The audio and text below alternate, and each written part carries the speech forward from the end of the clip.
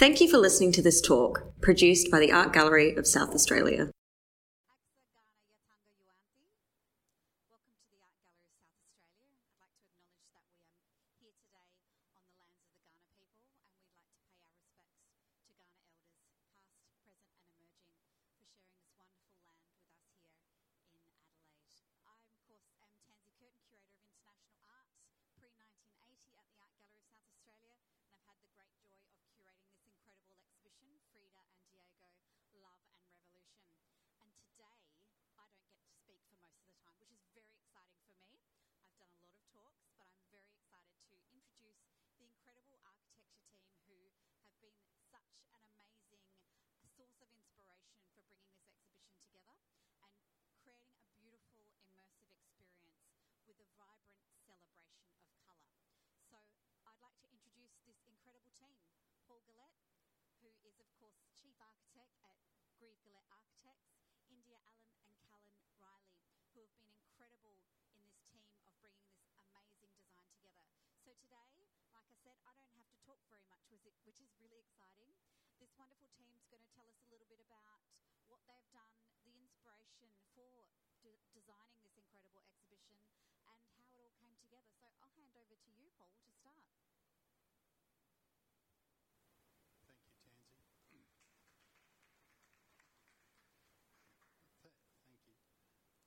We approached the Art Gallery about 18 months ago asking if we could contribute or collaborate with them on an exhibition of some description, and it turns out that they had in mind this exhibition, which was a very pleasant surprise for us. And so we've been collaborating with the Art Gallery since that time,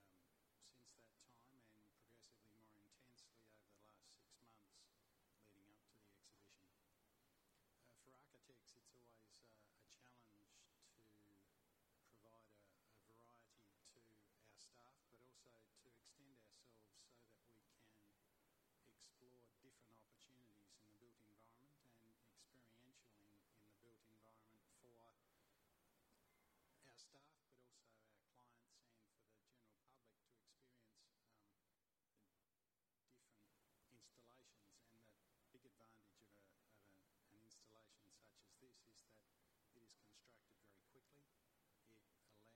It allows greater flexibility in terms of an interpretive position. It allows us also to develop, in conjunction with our client and the gallery, a more elaborate narrative that might otherwise be required, but also to see it delivered and enjoyed in a much quicker time frame. Often buildings take between 18 months and 2 years to deliver, and it's a very long and frustrating process. The advantage here is that we provided the drawings to the Art Gallery and they constructed the exhibition in about 2 weeks. So India, who's our interiors lead, and Callum, who's a graduate of architecture with us, had the benefit of that rapid fire experience. There were some challenges, but it's always an enjoyable process at the end. As architects, we need to respond to our clients' needs, and in this case the client had been dead for a considerable period of time, but we needed to say something about her and her relationship with her twice husband, but also her artistic experience, but also something of her life. And so Frida was a very strong woman, but also, which was of interest to us, but also she was I guess it's fair to say, a very self-focused woman as well, because she had polio as a small child, but then suffered a major accident involving a bus or a tram, I'm not sure which, at the age of 18.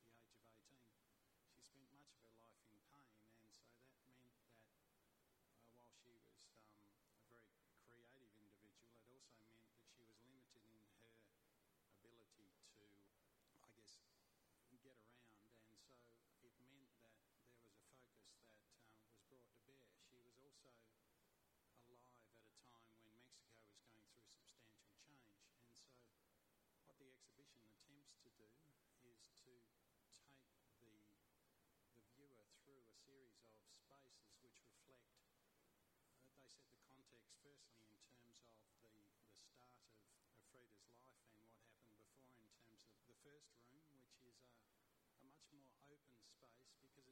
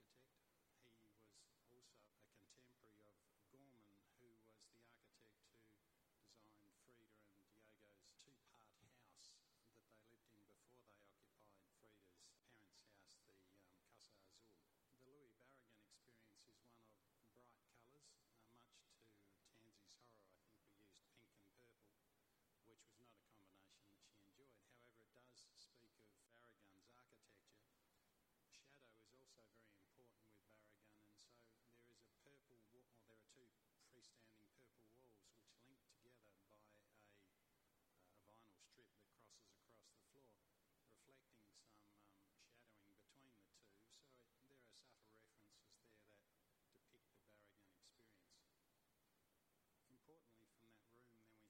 Importantly, from that room then we have a long view which looks down through the Gelman, I'll call it the Gelman Gallery, and that's the first time you see the image of Frida with the monkeys, which is one of the major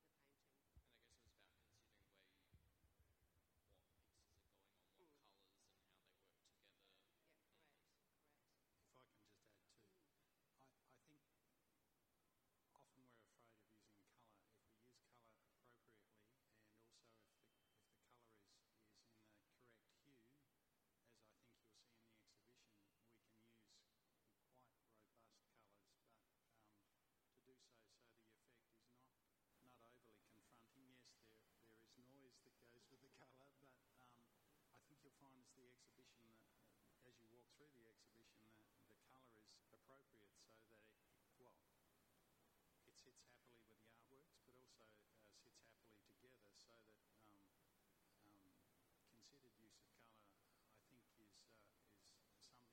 Going back to that, we're wanting to celebrate Frida's life, not just talking about the hardship she went through, but how amazing she was as an artist as well as a human. Most definitely. Previously, Paul mentioned the room where Frida's bed is located.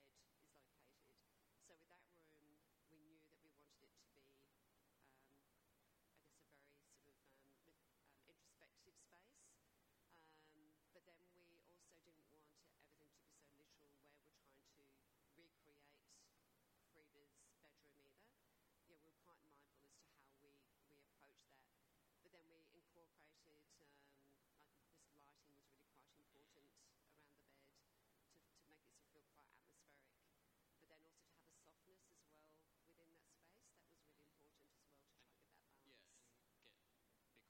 balance. Yeah, and because it's a smaller space and it has that softness, it makes people become quieter. Although I think throughout the whole exhibition, people kind of quite focus on the artworks, but I think in particular, in that room, it's an opportunity for people to kind of reflect within themselves of what they've seen so far before they move into the final room and get to really experience the vibrancy. Yeah, there's such a contrast between the two spaces. So when you walk through from the introspective space, it's then kapow, like you're just in this very amazingly, beautifully bright space, which feels like Frida. Yeah, and it's a really nice way to finish the exhibition as well. Most definitely. Well, I think on that note, we might finish up. But I did just want to say thank you so much for your incredible work. It has been an absolute treat working with you. And as you say, being brave and courageous with colour can have amazing impacts. And I think I was reading an article not so long ago about the greyification of our society, where we're turning everything grey. And I think this is a great way to say, let's not go grey. Let's make everything beautifully bright coloured. We could do with some better paint names. That green is called Martian green. It's a terrible name, but it is a glorious colour. And so I think it shows how we, as well, can bring beautiful colours into our own houses, our own homes, our own places, which is something that is so very much part of Mexican culture and Mexican life. And I think these wonderful architects we've been able to work with have really helped bring a little bit of Mexico here to us in Adelaide for this 3-month period of the exhibition,